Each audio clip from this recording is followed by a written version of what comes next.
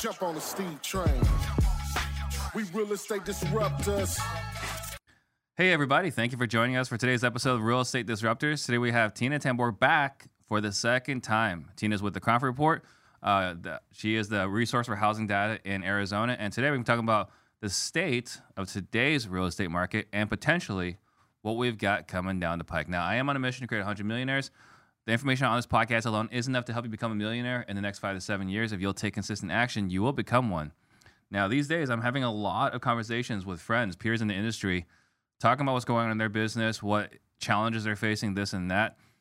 If you feel like you get value in having a conversation about, your current business and where you want to go, I'm happy to do a diagnostic call with you guys. The call will be recorded, emailed to you for reference. We're going to talk about where exactly you are in your business today, where you want your business to be, and what the challenges are you're facing right now that's stopping you from getting there. Now, this is not a free call. In fact, it's probably, a little cost prohibitive, but I promise to bring as much value as possible. And at the end, we may make a suggestion that you might be spending more money. I just want to be fully transparent here.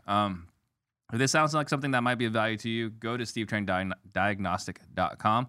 And this show is brought to you by our sister company, InvestorLift. Get access to over 2 million cash buyers across the country. Go to investorlift.com, put in Disruptors to get 10% off. And if you get value today, please tag a friend below. Share this episode right now. That way we can all grow together. And it's a live show. I've got Tina here in the spotlight. We're going to be grilling her a little bit. So ask your questions, and she will be happy to answer those that she can answer. Ready? Uh-huh. All right. So, I have the great honor, first calling you a friend, and having the ability to, subscribe to the Cromford Report, which, by the way, for $35 a month is a stupid good deal.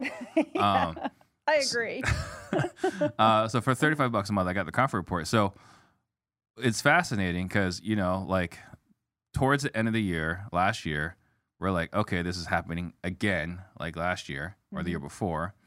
And it was doing the same exact thing until about like March or April. And then it started going down. And then it started really going down. And so we hit, I think, the low fours this year. We weren't fives like we were last year. I think we were high threes, low fours this year. And then it started like going down. We're like, where can this possibly bottom out? And it seems like we're leveling out at 100. But I don't know if we're going to stay there. It is a delicate balance. That's what I've been calling it, a delicate balance. We hit balance in August, and we hung out there. So the main driver was initially the Fed funds rate obviously was going up. Typically, that's not something that has direct effects on mortgage rates, but this time it did have a direct effect. It's, there's a way to get there. It's a bit of a gray association, but it's clear that there's a lot of well, and that's an interesting thing, right? Because historically, like before I got into real estate, a long time ago, Fed rate goes up, for sure interest rates goes up, right? And then you get into the business, you realize, that's actually not true. Like the Fed rate is not tied to mortgage rates. Mortgage rates tends to tie to the 10-year rate. Yeah, bonds. But now there's a very strong correlation. So why is there such a strong correlation? Well, that's probably a better question for a lender. So I'm just going to talk about, because you know how I am. It's real easy for me to get off on a tangent and then be like, how did we get here? We got time for tangents today. I know. But let's just talk about real quick the Cromford Market Index going from that high point to this balance point. It started off when the mortgage rates went from 3.1 right at 4.4% is when we started to see the crack. Okay. So when the mortgage rates went from 3.1 to 4.4, that's when we started seeing there's something going on Right here. after 4.4%, we started to see a crack in our demand where we should have been going up seasonally. We started to go flat. Right. So at that 4.4 to 5.0, that's when we started to see a curve. Okay. And then we hung out in the low fives for a while, but then the emotions around that mortgage rate was like, this is ridiculous. We're never going to survive at 5%, right? Yeah. But then it boomed like right in June. Remember, it bolted from 5.1 to almost 6% in a matter of 3 weeks. Yeah. That is when we saw a massive drop off, almost 30% drop off in contract activity, right? But then it started to come back down to 5%. And when it went back down to 5 in August, and this is important because for like just like a week or for like, like a few maybe weeks. 2 weeks, Yeah. 2 weeks, it was at 5%. All of a sudden, we saw a boost in demand. Like we saw the contract activity jumped up like 25% from the bottoming out where we were on 4th of July weekend, frankly. So we saw that boost, and that gave us this hope, like, okay, we can handle 5%. 5%'s fine. 6%'s too high, but 5% we can work with this. We were doing the 2-1 buy downs. We were doing all of these, sellers were starting to give concessions, and it was working, right? And we got this hope. And then in another month, it went from 5 points to 6 points, and then it popped down a little bit, and then it boinged right back up to 7 with all of this within a matter of 2 weeks. And what happened is we went from hope to despair, right? Because then at the 7%, our contract activity has now dropped off another 24%. Yeah. We're now hitting low points that we haven't seen since 2008. Now all of the despair headlines are coming. And so on our emotional side of things, the sellers have hit a level of despair. And in some cases, some of our industry has reached despair as well. Yeah, some, because they're like, oh, I'm not going to sell a home in 4 days or even 30 days now. So as things shift, marketing, everything changes. This is where we've often stated that true professionals are made in markets like this. Oh, absolutely. Because, sometimes we work a little and we make a lot, and sometimes we work a lot and make a little. And we're kind of heading into that latter stage right now. But at this stage, what happened is at that 5%, and this is important, we got that boost of activity, and then we had legs on it in our demand line, because at first they're in the pipeline waiting to close, and then they actually close. So now we're coming into the stage where we weren't replacing those deals. We're going down after that. So now we're not going to have as many in escrow. We're not going to have as many close going forward. So our demand information is going to shrink. And that's why at this stage we're gliding down. We're not plummeting, but we are gliding into more of a buyer's advantage. Sure. And it is possible that if these rates stay at where they are, we are going to continue to glide into potentially a weak buyer market, not a 2007 type buyer market, but like definitely leaning towards buyers. And this is really where the opportunities lie for buyers. And they may not feel that way, but if anything has happened, now 5% feels like an amazing rate, doesn't it? Now 5% feels great. So I know you can't predict what the market's going to do, but you're very glued into like what the other experts are saying. You're following certain industry experts. What are they predicting as far as rates goes, or what the Fed's going to do, but what the rates are going to do? From what I understand, from what I hear from people in conversations, specifically with lenders, they do have a lot more optimism about the spring. And I think part of that optimism comes from watching the inflation rates. And lately, the rate of inflation, not the year-over-year change, okay, the actual measure of there's two measures, by the way. There's the Consumer Price Index, the CPI, and then there's another one called the PCE, the Personal Consumption Expenditure, whatever. It's a newer one. So there's two of them, but that doesn't matter right now. The only thing that matters is both of them have been flat for 3 months. We're waiting for the update for September, I think tomorrow or the next day. And because they've been flat for 3 months, that's a trend that we can extrapolate out now. So if nothing happens, if we can stay flat, just no rises, no falls, just flat, then we will reach this magical 2% that apparently Powell wants before the beatings end. But this magical 2% number could be achieved potentially by March if you're following the PCE index. So I think that is what gives some lenders something to kind of look for. If it goes up, bets are off. If it goes down, it'll be sooner even. So I think that's why, for a number of reasons, there is more optimism about the first and second quarter than there is about the fourth quarter. So the Feds are looking at the CPI, Consumer Price Index? No, the Feds are looking at the PCE. PCE. We tend to look at the CPI, the Consumer Price Index. That's what a lot of journalists report on. But Jerome Powell has stated more over and over again, we don't really look at that. We look at this PCE, the Personal Consumption Expenditure. And the reason why they like that one better is because it's not only based off of surveys of consumers, but also surveys of businesses. And they can get much more information from businesses than they can get from consumers. And they can go back and change it as they get new information in retroactively. So that is a much better index. What business or what data are they getting from businesses that they're not getting from consumers? I'm just curious. Pricing. So they can the tell. cost of goods? Yeah. So they can tell, for instance, a couple of things. For one, it's not only the expense coming out of the consumer's pocket. Say, for instance, the cost of healthcare. You pay your deductible. That's the max you pay out of your pocket, but your company might pay more. Right. So that takes into account all of the expenses of not only the consumer, but the expenses of a business as well. And say, for instance, as a consumer, you are still buying apples, but now you're not buying organic apples at $5 an apple. You're buying pesticide apples for like $1 instead, right? So the PCE will track substitutions better. They will track all kinds of other things. And they also weight housing differently. So housing on the Consumer Price Index, the CPI, is weighted at 42%. So it's a big deal. If housing comes down, then it'll have a major effect on the CPI. But it's only about, I think, 22% in the PCE, and healthcare is a much larger percentage. They have a totally different setup on what weights they use in the PCE. I would argue that's a really backwards way of looking at things. What? That they weight that they weight medical. Not that so much that they weight medical more, so much as they're weighting real estate less. Because if you look at your regular spending expenses, a good chunk of your paycheck goes towards your mortgage or your rent. Right. But you're thinking as a consumer, though. Right. If you're thinking as a business owner now and you have employees, your healthcare expenses have gone up. Right. So I think it's good to have to not turn a blind eye to the other expense of healthcare, which is also in the core.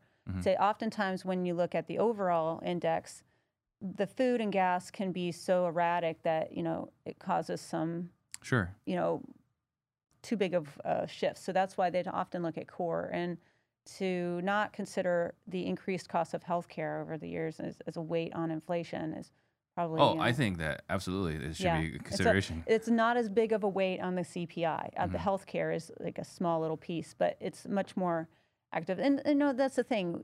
Lately Powell has been really targeting housing. All right. He's got like a thing. He's got a big axe to grind against real estate. No, I think it's a math problem for him. I think with all these guys, this is a math problem. They're looking at these calculations and where can we make the biggest bang? And I think they thought, okay, housing, that's where we're going to go. They only have but so many tools that they can use, right? They have one tool. They have one tool. They have one arrow. And so he's stated we're going after housing. This is what we're trying to do. The issue with that, and that's why he's getting a lot of criticism right now for overcorrecting, is that the housing market takes a while to respond to anything you try to do. It's not like the stock market.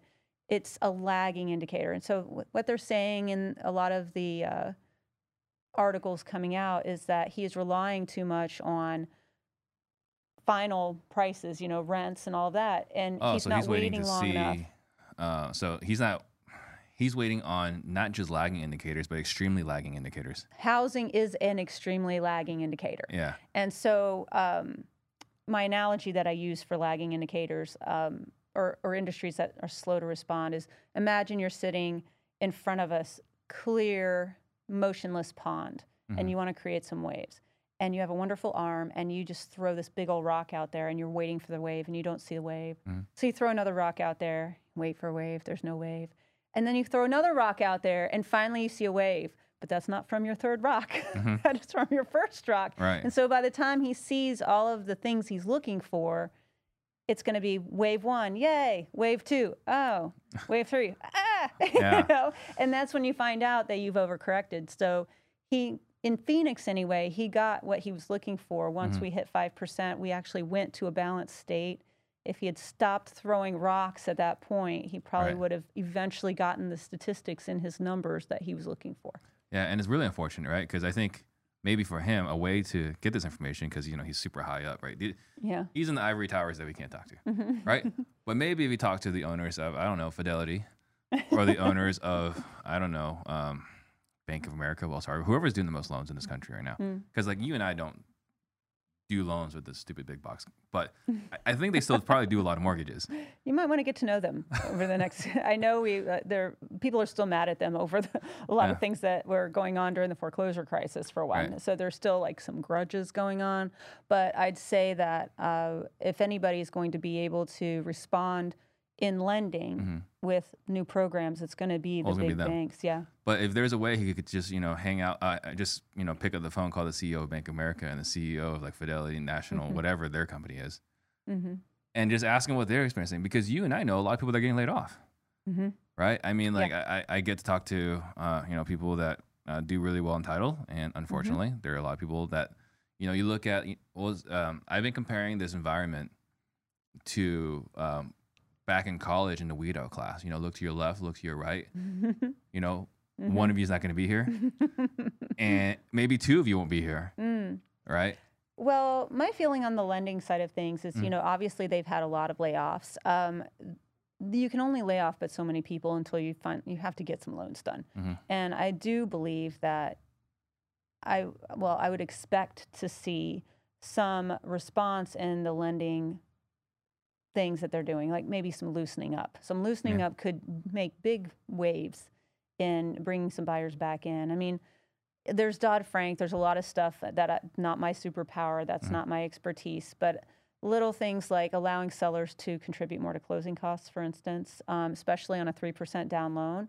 I understand there's some restrictions based on Dodd-Frank laws and so on about that, but that would open up a lot of things. Even just if FHA could loosen up on condo guidelines, even all kinds of things that could open up for more opportunities. affordable housing. For more affordable housing. Because especially in cities, and especially in Phoenix, a lot of these condo complexes are shut out from first-time home buyers because they can't get funding on them because too many investors or whatever, or the condition and things like that. So I would say that I think the lenders are most likely going to start trying to come up with new programs, anything that will help ease the sting of these higher interest rates and help people get qualified. I hear a lot about adjustable rate mortgages and so on. Oh my God, please don't. I know, right? So, but again, like where I was going to was like if he would just talk to the owners of the big banks and the big title companies and just kind of hear what's going on, because they are the leading indicators.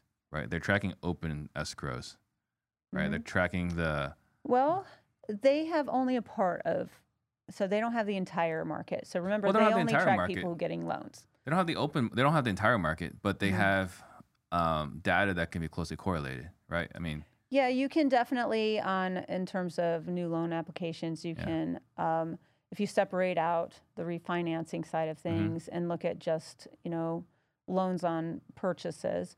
But also remember that there are some people who don't necessarily have to get a loan, but they use loans when money's cheap, and then they don't use loans when money's expensive. So you've got your luxury area where they can take it or leave it. And right now they're leaving it, so that would, show up in your numbers. So there's definitely, I would say, the under 300 market right now is seeing a pretty drastic decline in price because those buyers are the most sensitive on interest rates. You also have just the emotional side of 7%. Some people just flat out don't want to pay that. They don't. They just don't want to do it. It's been, we've had historic low numbers for so long. But I guess where I was going with that is that if you would talk to these people, he doesn't have to wait for the lagging indicators to see what's going to happen to prices. He can know next week. I would say that he could. But that's strictly on the demand side. So it only gives him one side of the equation if he looks at that. I think personally he should be talking to us. The people who, like, for instance, you need to know what your supply was, historically speaking. So our indexes at the Cromford Report are historically, I guess, more relevant now because when you start looking at, like what Powell said, he wants to bring supply and demand more in line with each other into a more of a balanced market so that prices rise at a more reasonable rate. That was literally what he said. But the problem is the only analytic he's affecting is demand. So until he knows what supply is, he doesn't really know if they are actually in balance, even if he talks to the lenders. So that's why he should talk to us. Right. And we could tell him that He should spend the historically $35 a in month for Phoenix, Comfort. that's right, $35 a month.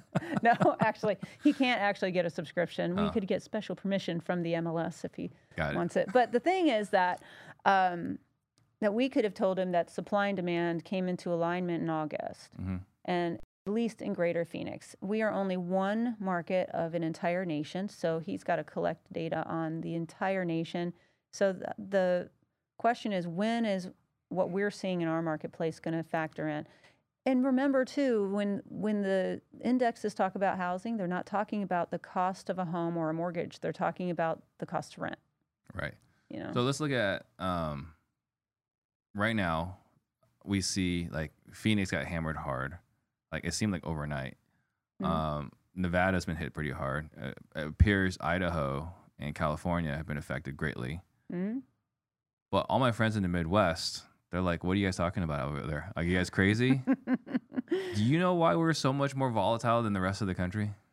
Well, for one, I believe we were one of the first places for the large iBuyers to come out. So the Open Doors, OfferPad, Zillow, Phoenix was one of the hot spots for that corporate flip model that was being tested out before it went out to all these other places in the nation. And I don't know that they really went into the Midwest a whole lot. Yeah.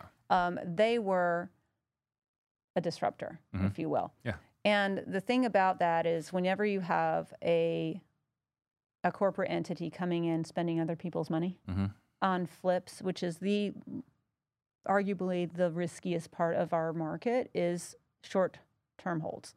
So they're going to take a lot of money, a lot of other people's money, and spend it on short-term holds. Needless to say, they were probably taking on way more risk than the normal flip investor would be taking on. Because the flip investor is getting their own loan, they're spending their own money, they're going to be more conservative. They are in a risky business, but they are going to be on top of it, right? You get a large corporation, and the large corporations, just by nature, they don't move fast enough and make changes fast enough to adapt, right? And so what happened is the iBuyers in general, we know Zillow, they backed out. OfferPad's actually not too bad. They're one of the more conservative ones, but Open Door is the largest one. And what ended up happening for both Open Door and OfferPad is they started to accumulate inventory very quickly, and they weren't selling as many. So if you are an entity and you need to have more money coming in than going out, right, you're going to need to now unload these properties. So what we look for in terms of prices coming down is how many sellers have to sell at whatever price they can sell at. Yeah. Because there are plenty of sellers out there that are not desperate to sell. They have choices. They can sell or not sell. And we're seeing them right now actively. I guess not actively, but they're not selling. That's right. You're exactly right. Many people are choosing not to sell, which is a self-regulating factor for supply, which is what we're counting on. We did not have that in 2005, 6, and 7. Nope.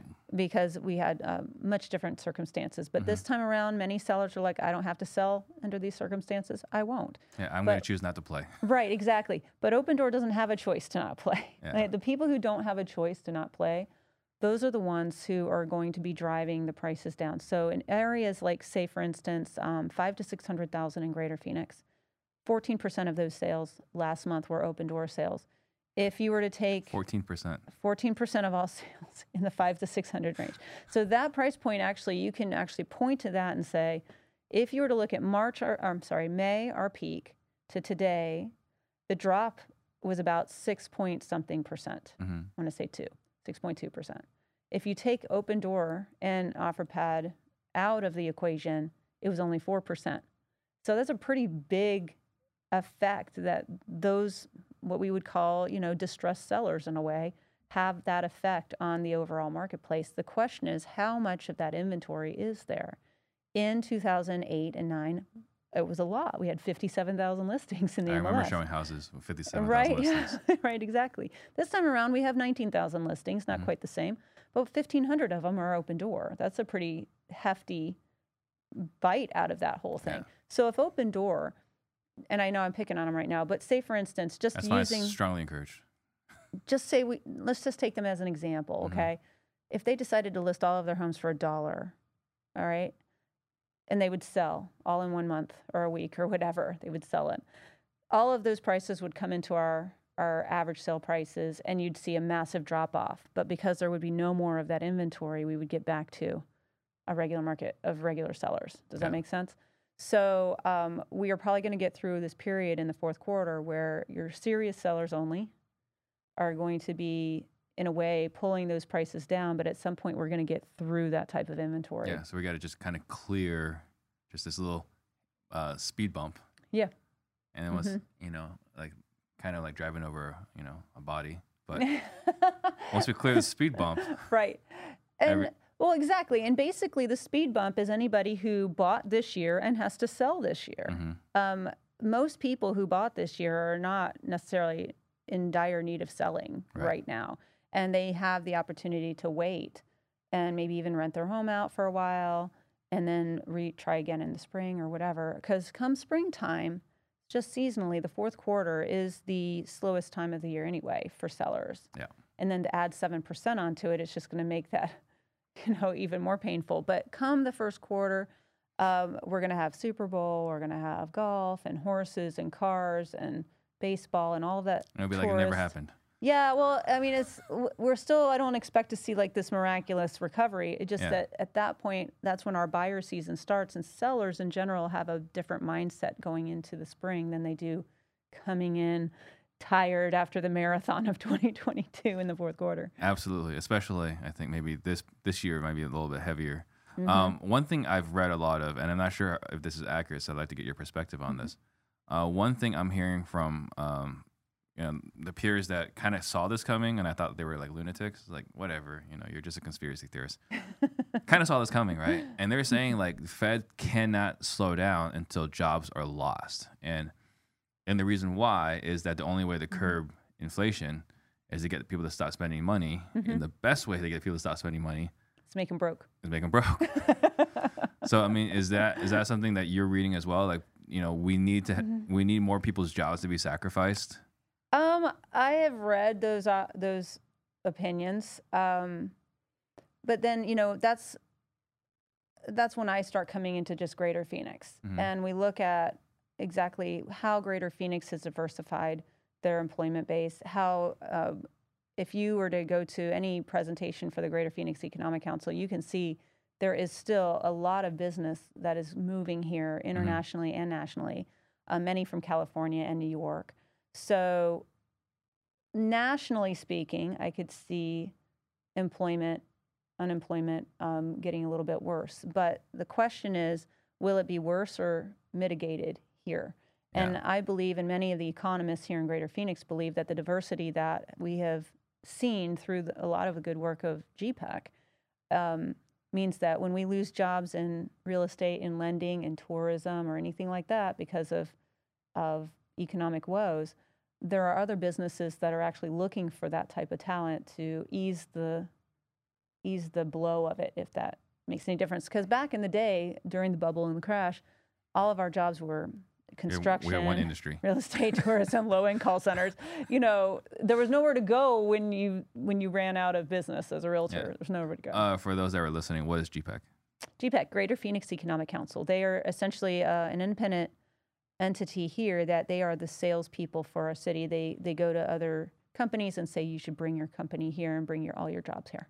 So if there's one particular group of people that I would to target to say, stop bringing Californians here, like that's the group. That's Chris Camacho. Now, mind you, they've done a phenomenal job. And I would say many of the companies coming from California are probably not necessarily of the California mindset. So they are for-profit entities. So okay, got it. So I was thinking this morning, about what's going on today, because you got a chance. You presented at ASRIA, which was a phenomenal presentation. Some of the stuff we're talking about here, you shared a little bit over there. And so I started in this business 2007, right? Probably not the best time to become a licensed realtor. It was great. But I remember, I can't remember what years exactly. Maybe it was 2010, 2013, sometime around there. So I meet with you, you're a homeowner, and I get a listing agreement, right? I get my 6% commission, right? And then I throw it on the market, and it sells the first weekend. Nice. What typically happens? What was the homeowner's response? Oh, they usually think that they priced it too low. Yeah. You sold it too fast. What did you do to earn your commission? Right, yeah. Yeah. You priced it too low. You didn't earn that commission, this and that. Right, yeah. And today, if you don't sell in the first weekend, what is the feedback? The feedback is clearly you're not advertising it enough. Why aren't you working hard enough, right? Like, what do you mean it takes 60 to 90 days for a house to sell? Yeah. What are you going to do for the next 60, 90 days? So it's just kind of fascinating. Yes. This 180 we've experienced. Yes. Yeah. And it has, frankly, been the fastest 180 we've ever seen, historically speaking. Yeah. In Greater Phoenix. But, this is also the first time in my career, because I was 11 years old in the 80s. This is the first time in all of our careers that we've seen interest rates spike to this degree, this quickly. So I don't think anybody could have potentially seen this coming. And the effects of it were, by our standards, immediate, maybe not by Powell's standards. Yeah, maybe not by his standards, but yeah. But for us, it was pretty strong. Yeah, because although I did experience, 2001, we didn't have to sell, with between 9/11 and the .com bust, didn't really affect us because we weren't in the real estate industry, right? Right.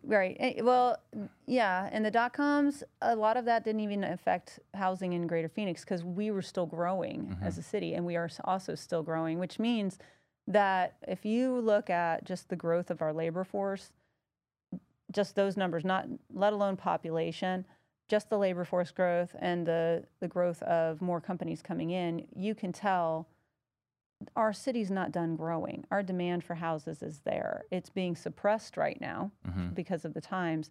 But when the rates come back down, eventually, because in every recession, we've seen rates come down, every single recession. So, and sharply, oftentimes. So the fact is that most people do believe that rates will eventually come down, maybe sooner than some people think. But when that does happen, we've already seen demand pop up. Yeah. From that. Yeah, we saw it for a blip in and August. As long as our employment is still pretty decent, you'll most likely see a big boost from that, because even in that 5% time, we saw a big enough response to that we know they're there. Yeah. We know they're there. It's just a matter of getting through this time. Yep. So I have another question for you, and you might hurt some feelings with this one. Oh. Who's worse? Oh, no. The COVID realtor with no experience. Okay. Or the traumatized realtors like myself who made it through the last recession? Who's responding worse in this environment? Oh, I think they're both equally. They're equally stunned. Yeah. I would say the new agents coming in might actually have an advantage, only because. You think so? Yeah, only because they don't have a set expectation of what this market is supposed to be like. Like the 2 years.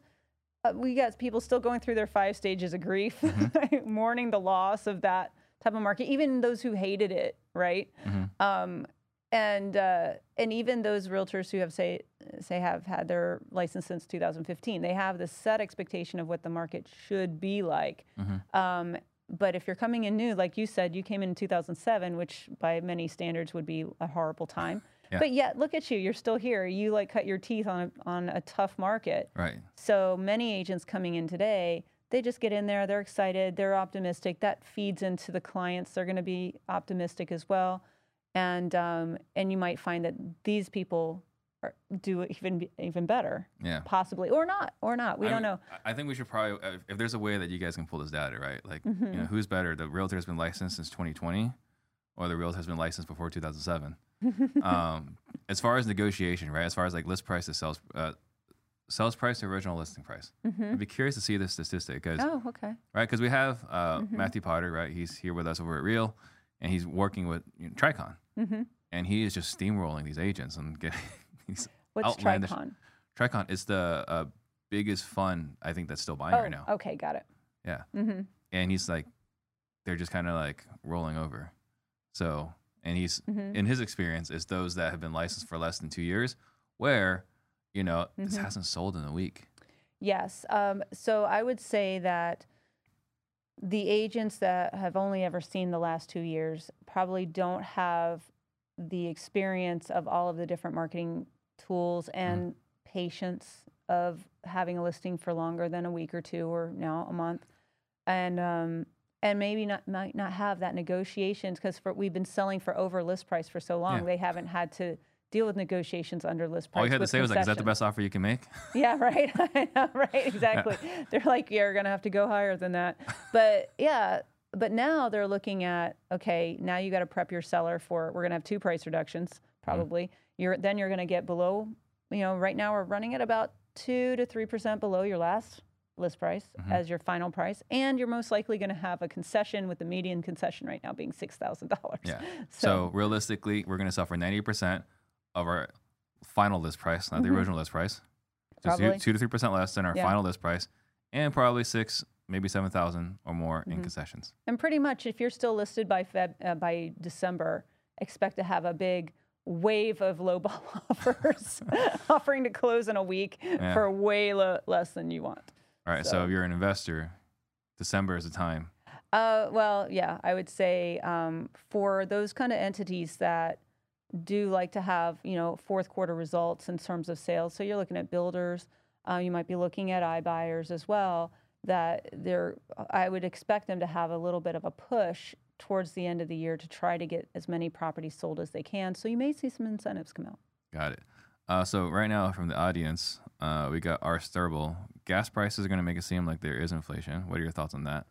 What about gas price? What? Gas prices might make it seem like there is still inflation. So how much is inflation calculated into the PCE?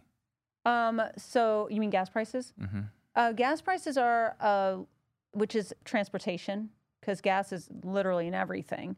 But transportation, if that's what we're going to focus on, is a lesser weight on the PCE than it is on the CPI. But again, if you look at core, which is often what the feds are looking at, is core, they take gas and food out to keep the volatility down. Seems kind of backwards. Or it seems counterintuitive.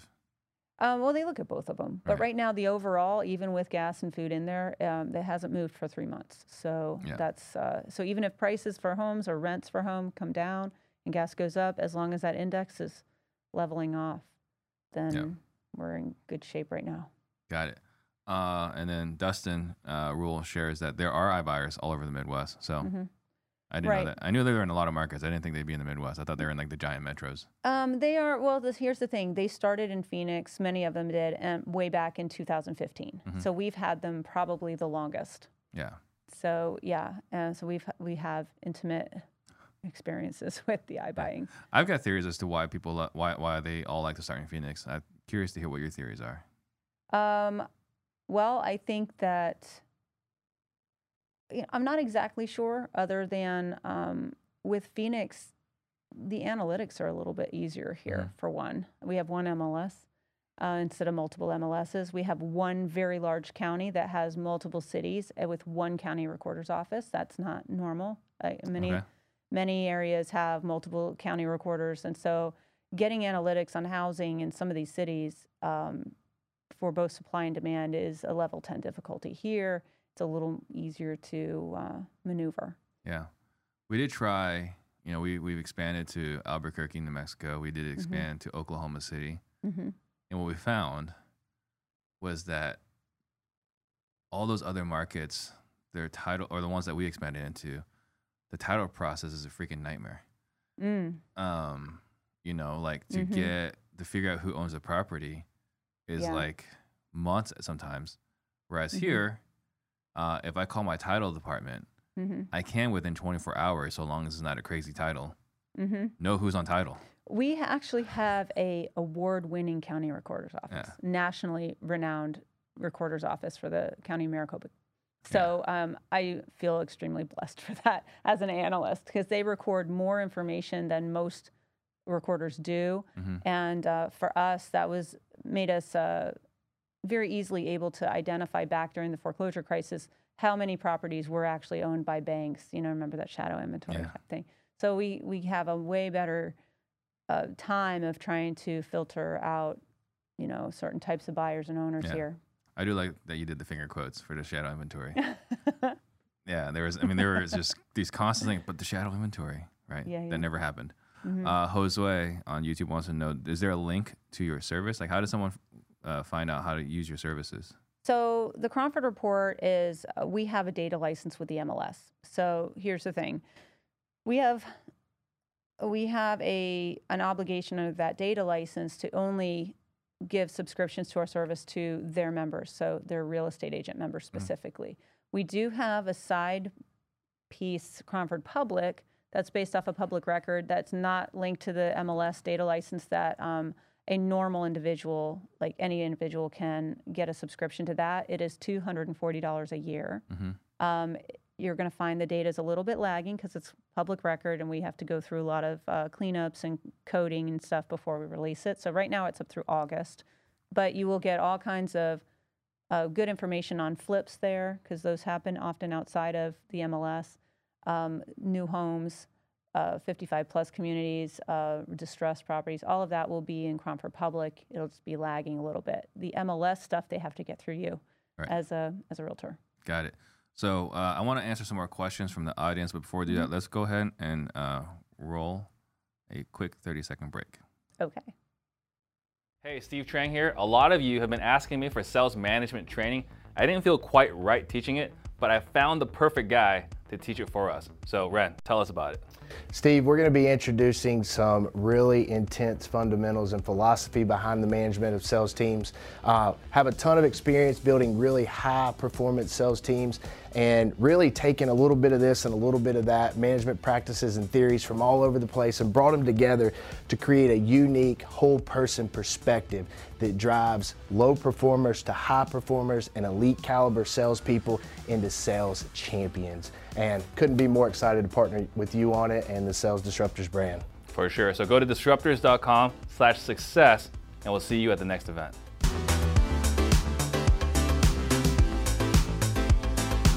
Hey, Steve Trang here.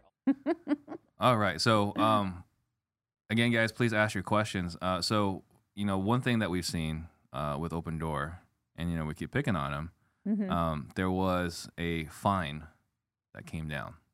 Okay. For Opendoor. So what was that fine that came down for Opendoor? Are you talking about the fine from their 2018 and 19? Yeah, the FTC or whatever. I want to say it was like $63 million, but it was a while ago, and so I'm not sure if my memory holds, but it was somewhere around there. A healthy amount of money for some people. Yes, but after you've lost $1 billion a month insurance or something like that, so forgive me if I got the number wrong. Sure. But that class action lawsuit from back then, those activities, they didn't have anything to do with the most recent activity. It had everything to do with the fact that they were advertising in 2018 and 19 that if you were a seller and you sold to them, you would make more than if you sold on the MLS. And apparently, it was proven that that was not necessarily true in all cases. Now, it was totally true in probably the last year or so. Yeah. But back then, that type of advertising is what they got dinged for. Right. And then they just got another lawsuit. It was a class action lawsuit. What do you know about that? I'm not sure. I heard some rumblings, but I think that just came out in the last day or so. So I'm not as up to speed on it. But is that the one that was put out by their investors? Yeah. So basically what they're saying is that Opendoor appears to have lost money on 42% of its transactions in August of 2022. Which is not surprising. Actually, I do have the numbers in Phoenix to support that. Oh, what are those numbers? Yeah, maybe this class action suit should reach out to you. Because we just updated our August numbers, and for Opendoor specifically, the difference between their acquisition price and their sale price. Their acquisition price was, I want to say $496, and their sale price was $466. It's a $30,000 gap. So on average. So there was a delta of $30,000. Yeah, pretty much. That's the first time we'd ever seen Opendoor's analytics cross like that. They'd gotten close in the last quarter of last year, but that was the first time we've seen it. You know how many houses that was? Not off the top of my head. I know right now they only have just under 300 in escrow at this point, and last month they had as many as 400 in escrow just for Greater Phoenix. Yeah. But they had 1,800 listings active at the time. Let's see. We have do some quick math here. I apologize, everyone. I'm completely violating all my stereotypes here. Oh. So 300 times 30,000, a $9 million loss. Well, I would go 400 because they had as many as 400. I don't know their exact closings because that number, I just saw the August number like a day or two ago, so I haven't memorized the stats yet. So $12 million for 1 month. I'm not going to be quoted on that, but we'll let you have your estimate. I'll get the math done and tell you whether you're right. But in general, that's a big gap for a flip company. And we've stated over and over again that the flip model doesn't work very well in balanced markets. That was a huge flag. But as we said before, large corporations often do not respond quick enough to market shifts as they should. And I think that's where Opendoor got caught. So I know you can't predict the future. How do you think things are going to look? I mean, so we got Q4. We're in the middle of Q4. Not middle. We're in the beginning of Q4. How are things looking right now so far in October? Right now, so far in October, we are seeing a definite response to the 7%, which just hit within the last few weeks, right? So we've been hanging around there. We are seeing our contract activity is still on the decline. So that tells me that we are most likely going to be sliding into a buyer's market. Typically speaking, seasonally adjusted buyer's market, which means it's not just about, hey, this is the fourth quarter. It's usually down a little bit. We're going to be down more so than normal. And some sellers will decide not to sell in this market, and that'll adjust our supply most likely. But the sellers who remain, that'll be the one beacon of hope for the ones that remain is that they won't have any, excess, competition. Right. But I do believe that the ones who do have to sell in the fourth quarter under these circumstances are going to find themselves trying to give concessions, buying down interest rates, having more days on market. It's not a bad idea if you have the ability to do so, to try out, say October, try it out for a month, see it up until Thanksgiving. If you don't get anything, but you tested the market out, take it off the market and then try again in the spring if you have the ability to do that. Yeah. I know I've asked you this question before, so I apologize I asked this again. Can you just explain what seasonally adjusted means? Seasonally adjusted. Well, for us on the index, we look at when we look at demand, it's everything that's under contract. What's UCB, which is status, under contract taking backups, everything that's contingent, everything that's under contract plus sold comes into our demand line. And we have demand data going all the way back to the year 2000. And then we do the same thing on our active counts. We look at how much is active, what are we used to seeing active at this time of year, going all the way back, 20 years and adjusting for the size of our city and all of that stuff. So when we say seasonally adjusted, if you see demand is 20% below normal, we have that normal line, and now we can say what's normal for this month, we are 20% below that. Does that make sense? Yeah. So that's a seasonally adjusted. Got it. Because I always see that in the news, and I'm like, what the heck are they talking about? Yeah. So for the people that are listening or watching right now, I mean, what advice would you give, if you were either wholesaling or flipping, what advice would you give that audience? Condition is going to be very important, but maybe not over improving a home for the surrounding area. Some people might be going for a home that's clean, slightly outdated, but still clean and in their budget, right? So cleanliness, curb appeal, all of that. If you have a fixer-upper home, the dump your junk season is over. There's no more dump your junk season. So those homes won't even see a contract. But just make sure your home is clean, relatively, updated, not super hideous, smells good, all of that stuff. That's going to be important. I would not test price. Most people are not even going off of comps now. You can't go off of comps. You have to go off of what's active. And at this stage of the game, we're at about February pricing. So if you do have comps where by the time December runs around, you might be looking at January comps for your property. But for the most part, you're going to want to be taking off from, if you've got a May comp, you're going to be coming in below those comps or below even August comps at this stage. So we've been dropping at about 2% per month so far. So you're going to want to be very attuned to what's currently active as to where you're pricing your home. Yeah, I remember when you were here last, it was maybe 3-4 months ago, and you were saying like you anticipate that December to December will be flat.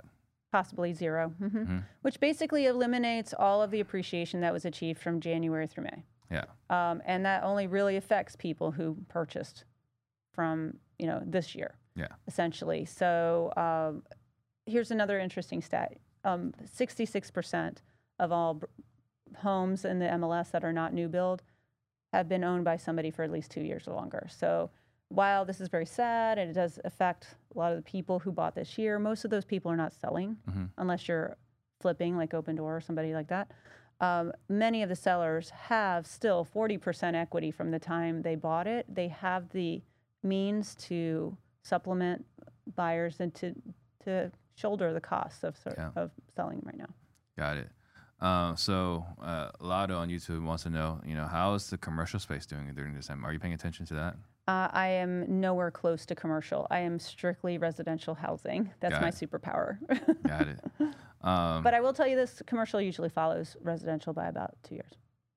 We have seen that. Yeah. We have seen that. I'm curious though, like how at least, a lot of the funds in multifamily, they're buying based off of what they can borrow at, right? And if what they can borrow at increases, then the value of the property has to go down because they can't qualify as much, or the loan doesn't go as far towards purchasing power. So I'll be curious to see what happens. But I do have. If you want to interview somebody in the commercial space, I can refer you to someone. Cool. And then anything else? We were kind of joking, like we were traumatized in the last recession. Yeah. But you've been in the business longer than I have. So were you involved after? Was it the 9/11? Were we affected badly by 9/11 as a real estate market? No, I don't remember. I was in. I had been in the industry by 2001. I had been in it since 1993. So. Yeah. About, a decent amount of time. And I would say that it was almost on price for us, no effect. No effect. No effect for price. So is there anything else for people that are watching this that you've seen that happened in 2007 through 2011, how that might affect things today? Any takeaways from that time period that might translate today? The one common denominator that I can find between the past and today is Wall Street. Anytime Wall Street gets involved in residential housing, they screw it up. Right. Okay. It's kind of like you're having a party, everybody's having a good time, and then that one crazy friend comes with tequila. And they start every now and then, the loud music comes in, and then the police come. So that's essentially Wall Street comes in. They start spending a lot of money. They start influencing certain aspects. Back then, it was mortgages they were investing in, having the big party there. This time around, they're having the big party with long-term holds and flips and all of that. What happens is when they start affecting price to where price goes up too much too fast, you get the eyes of the government looking at that going, that ain't right. So first Wall Street screws it up, and then the government screws it up even more. So it's like the police coming in and shutting down the party. So it's Wall Street, then the government, and then the Fed. Federal Reserve. So the party from 2005 through 2007 was met with Dodd-Frank, and then now this last party has been met with rising interest rates and the Fed funds rate. Yeah. So. Got it. Dustin Rule here again saying that they love the Sunbelt states, so as long as it fits 1980 and newer, then those iBuyers are buying. Lotto wants to know, are home builders canceling? So that's an interesting question. I'm not sure exactly what he means, so you want to let me take a stab at it? If I can, let's just address that iBuyer comment. When I say iBuyers, I'm not talking about institutional buyers buy and hold. I just want to make that very clear. iBuyer came out as a word for internet buyer, and that was when Opendoor came onto the scene. And so when I say iBuyer, I'm talking about corporations that are buying and flipping. I'm not talking about institutions, which would make sense. Some people would think that institutional buyers that are doing long-term holds. That is not what I'm referring to. So Got just it. for the record. Now, what was the second question? Home builders. How are you seeing this play out with home builders? Home builders actually, they were the ones that started coming out with the 2-1 buy downs right off the bat, right around July. And just recently, and again, I have another analyst if you ever want to interview somebody on new homes who specializes in that. But R.L. Brown, Jim Daniel, I talk with him about once a month, and he said he was starting to see builders were actually doing pretty well with their incentives. So even though we're in the areas that they're considered buyer markets like Maricopa, the Buckeye, those areas, those are generally pretty slow right now. The builders actually have been winning the war a bit on that, where they have been selling more than they've been permitting in the recent months. So I think many builders are doing okay, especially those builders that have acquired their land at a cheaper rate. So I believe most of them will come out of this. You know, they're just hanging tight. Yeah. So as far as we were talking about October, so interest rates being high, definitely affecting demand. So do we think that's going to affect the entire quarter? Because, I mean, is there any good reason why interest rates would go down, mortgage rates would go down in the next quarter? Well, I wish I could predict mortgage rates. That would be so awesome. So that's why I've been watching. That would be really helpful. It would be so helpful, right? If we see any kind of improvement in the inflation rate, you know, potentially. But I think at this point, with not knowing what the Fed's going to do and the emotional impact that each one of these announcements, every time he's made an announcement, he's made good on it. So now when he says it, it's like, oh, Probably this gonna is it, another, you know. Yeah. But I'd say that until we see any measurable change, I'm going to wait for September's inflation rate to come out, and then we'll see how October's inflation rate comes out. If we see any kind of measurable impact on that measure, I think hopefully we'll start to see an easing up. But right now, I can't predict interest rates. They're so volatile. It makes it difficult to do anything past a 4 to 6 week prediction on where the market's going. And right now, it's only going slow. So as an analyst, the things you're paying attention to are PCE. Yes. Because that's the one that Jerome's paying attention to. Yes. I'm watching whatever Jerome's looking at. Yeah. So Jerome's looking at PCE. So you're looking at PCE. And that's going to give you an indication to what's potentially going to happen with the rates.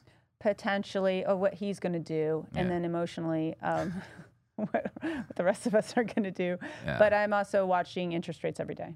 Got it. What, let's say he follows through, because he's saying 75 bips, right? Either 75 bips right now. Some people are speculating maybe 50 and then 25 next time, right?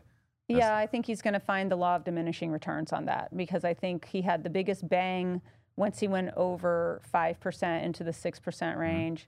Now everything after that, you might knock a few more extra people off, but the majority of people that are going to be knocked out have been knocked out. Yeah. So you don't think that interest rates going 8% is going to make things any worse? No, it's already it's already bad. Just saying. Yeah. I think if anything, you're going to see lenders coming out. I think somebody even said, hey, maybe we'll see a 3-2-1 buy down. Yeah. You know, all kinds of tools. And what you might actually see is more creativity coming out in the marketplace, where you have these sellers that if you got a 3% loan and you have to sell right now, and rates are 8% or 9% or 10 or whatever it is, you're probably going to see more wraps coming in. You're going to see more people trying to assume loans or do things that, you know, if lenders don't get on board with the assumption side of things, then you might start seeing some creativity going on there. Right. So if he follows through with 75 bips, damage has already been done. Can't really do that much more damage. So Q1, we're going to see, like, how do you think that's going to, how's the market going to look in Q1? Well, like I said, it's very difficult at this stage to look at anything beyond what my data tells me now, which tells us we're probably going to be moving into, gliding into a more buyer-friendly balance part, and then possibly into a buyer's market. But I don't expect it to last that long, and I don't expect it to be plummeting like we saw in 2007. We just don't have the inventory for that. Yeah. So I do believe that we're going to get through what we would call our distressed sellers, if you will, which will be the people who took on the most risk and got caught holding a house, right? once you get through that inventory and get back to our normal inventory, I think we will see some stabilization, at the very least, some stabilization in the first quarter. Correct me if I'm wrong. I think at some point in 2022, we were on pace to have a record year as far as transaction volume. And I think 2021 was the record. 2021, I think we did. We hit of the record for volume of sales. Yeah. And so for us in the real estate industry, right? General public, they're like, they might look at us like, what's wrong with these crazy people in the real estate industry? Like, what are they panicking about, right? Because for them, a percent up, percent down is like, whatever. If you don't have to sell, it's like, whatever. For us, I kind of equate that to like sharks, where if we're not swimming, we're dying. Right. And that is exactly. So when we start talking about panic or despair, there's a big difference between the experience of a seller and a buyer in this market, which is balance. It's like, okay, so I'm on the market a little bit longer. I don't get what I want, but I'm still coming out of it with money.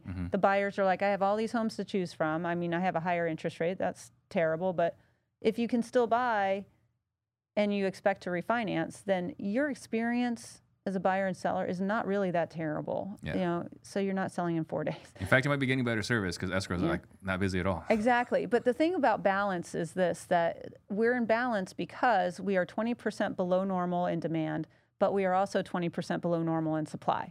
And so when you have the least number of new listings coming on the market now that we've seen going way past 2014 now, we have a trickle of new listings coming in, which means you have a bunch of board agents.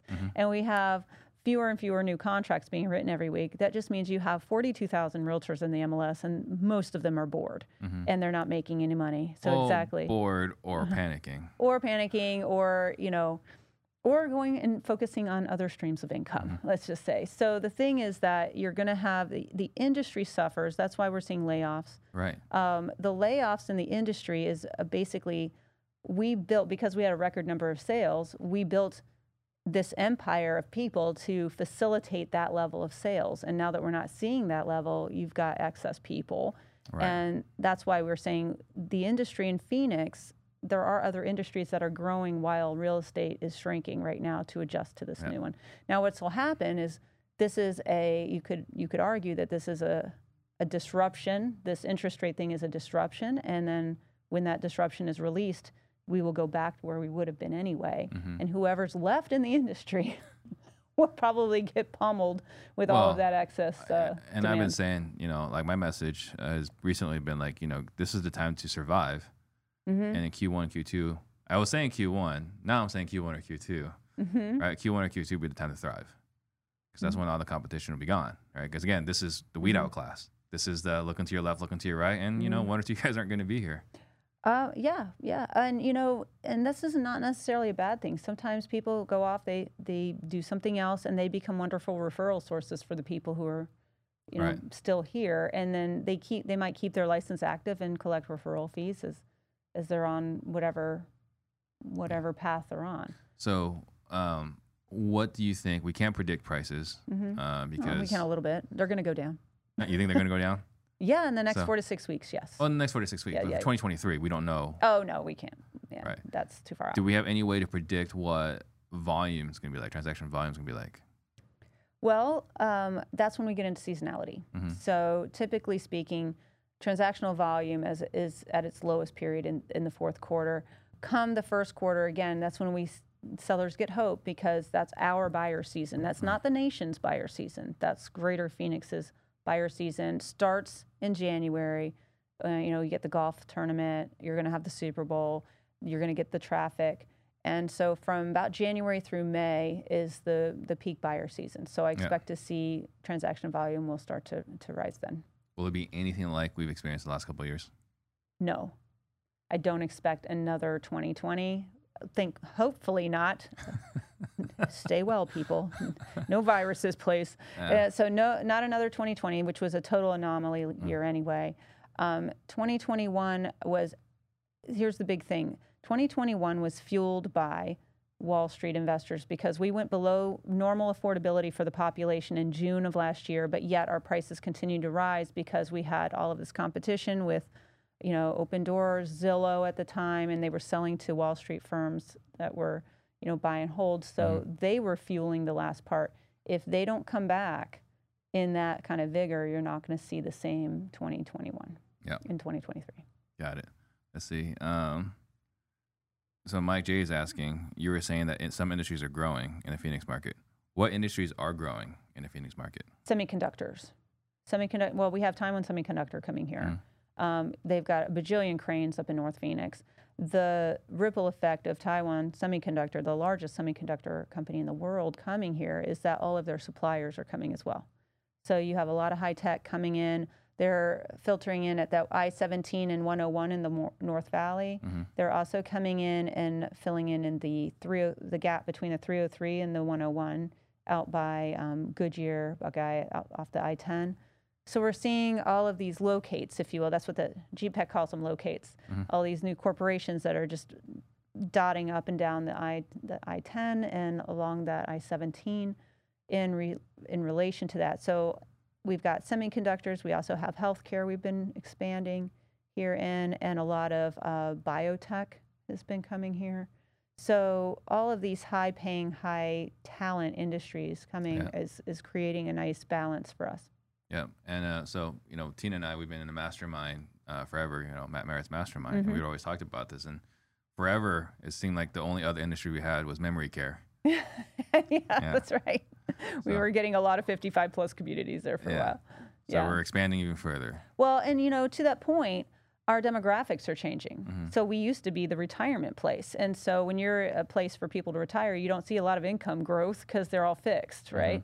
So, and, you don't have high birth rates that way either. Now we're getting younger talent in terms of labor force coming in, which means that you're getting people in the middle of their lives, like families coming in, and a younger demographic, and that definitely changes things. And we're going to be getting a more diverse demographic in that you're getting Taiwan Semiconductor is going to be bringing more diversity into those areas. So just think about what Intel did with Chandler and Gilbert and Ahwatukee.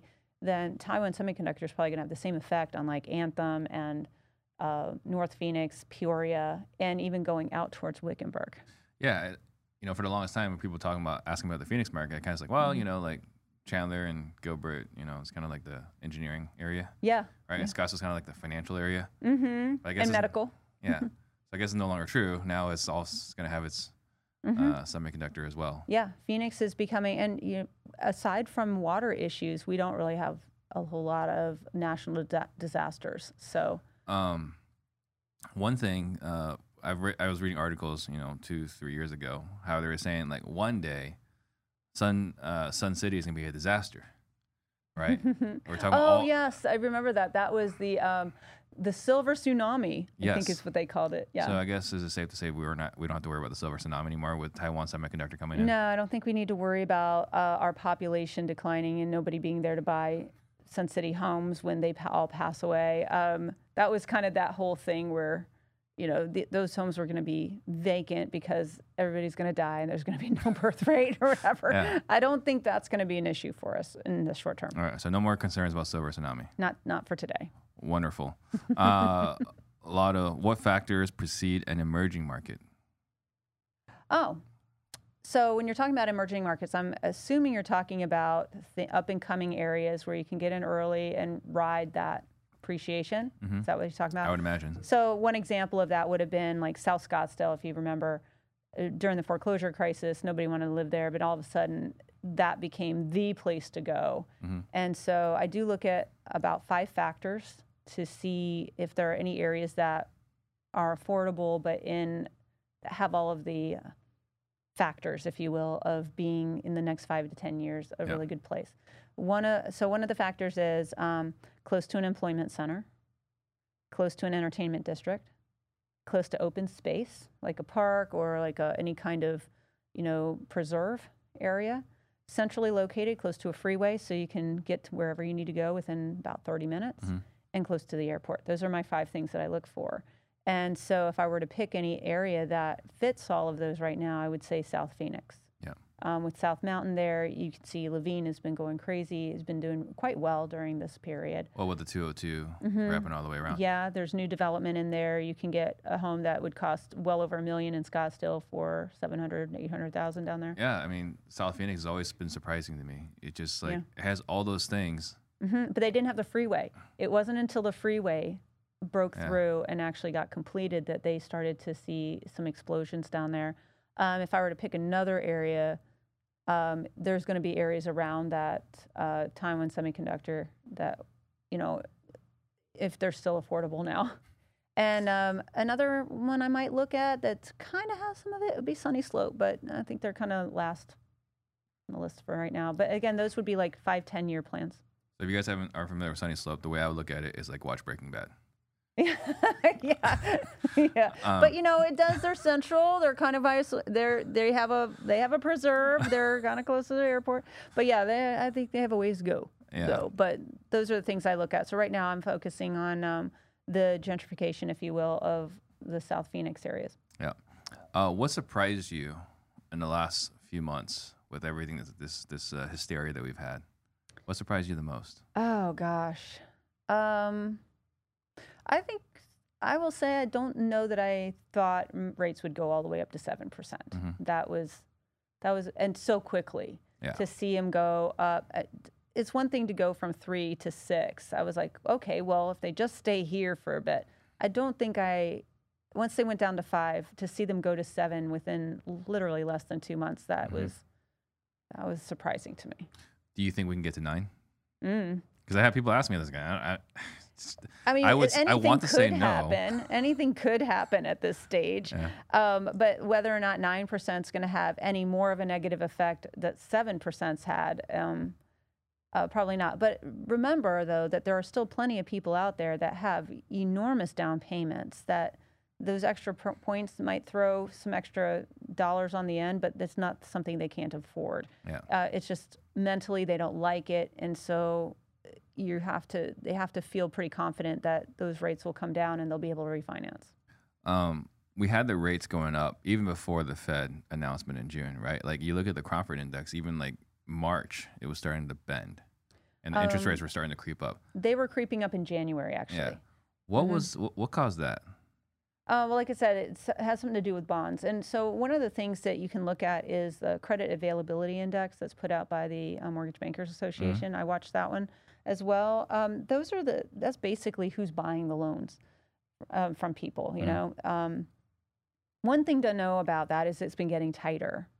And once it gets looser, then you can start to see a little more loosening up. Yeah. But right now, credit is really tight. And one of the reasons is, and you would expect that, you know, at 7%, you'd think, let's buy that mortgage, right? That sounds like an amazing return, blah, blah, blah. But the fact is that these investors that buy those mortgages make most of their money in the first 3 years. And there's no prepayment penalties now like they were back then. So if they believe that that mortgage is going to be refinanced within the first 3 years of that loan, they lose money. And so even at 7%, these mortgages aren't very attractive. Yeah. And so I'm thinking if they think mortgage rates are going to come down, then I think I will expect them to come down, because these are people who are buying these things. So I would be watching that to see if we see any kind of loosening up in the credit index. The one good thing from the interest rates going up the way it has this year is that I'm finally right. You know, since 2007, I've been saying, like, I don't know how long interest rates are going to stay this low. It's going to go up. Oh my gosh, that's so funny, because we often joke about, you know, all of the analysts that have been claiming crash since 2014. It's going to crash, and finally, you know, we're having prices go down. They're like, we told you. But, you know, we made all this money in 6 years. Yeah. So they're finally, or I'm finally right after all these years. So that's a small victory. There you go. Yeah. I should have listened to you back then. So wrapping up here, is there any message you want to leave the listeners with, something for them to think about, noodle on, as we're kind of, you know, experiencing this market?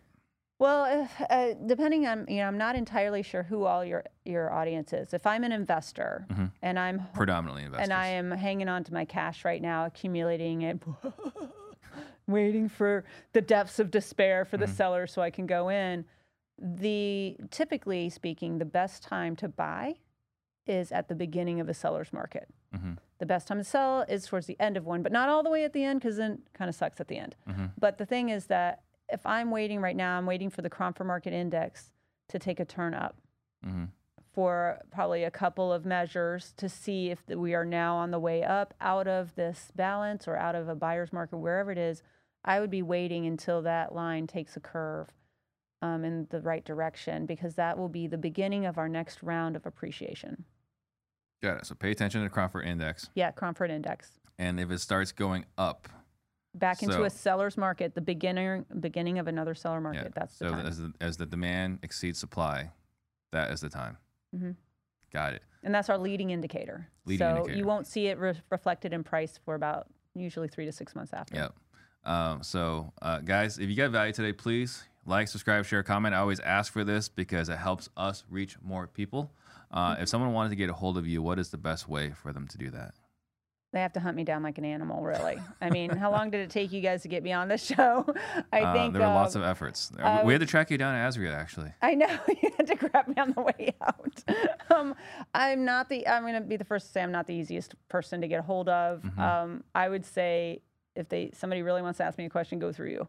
Because I'm overloaded on email and on text, and I mean Facebook. It's a little much for me. So if email is fine, as long as just don't think I'm blowing you off if you don't get a response right away. But I'd say go that route. Got it. Do you feel brave to share your email, or are they gonna have to find it? All right. So if you really want to find it, online. You can find it online. I'm going to make you really go work motivated. for it, though. You got to look her up online. It's just Tina@CromfordReport.com. There you go. That's it. Awesome. Thank you guys all for watching. Thank you, Tina. Pleasure My as pleasure. always. See you guys all next week.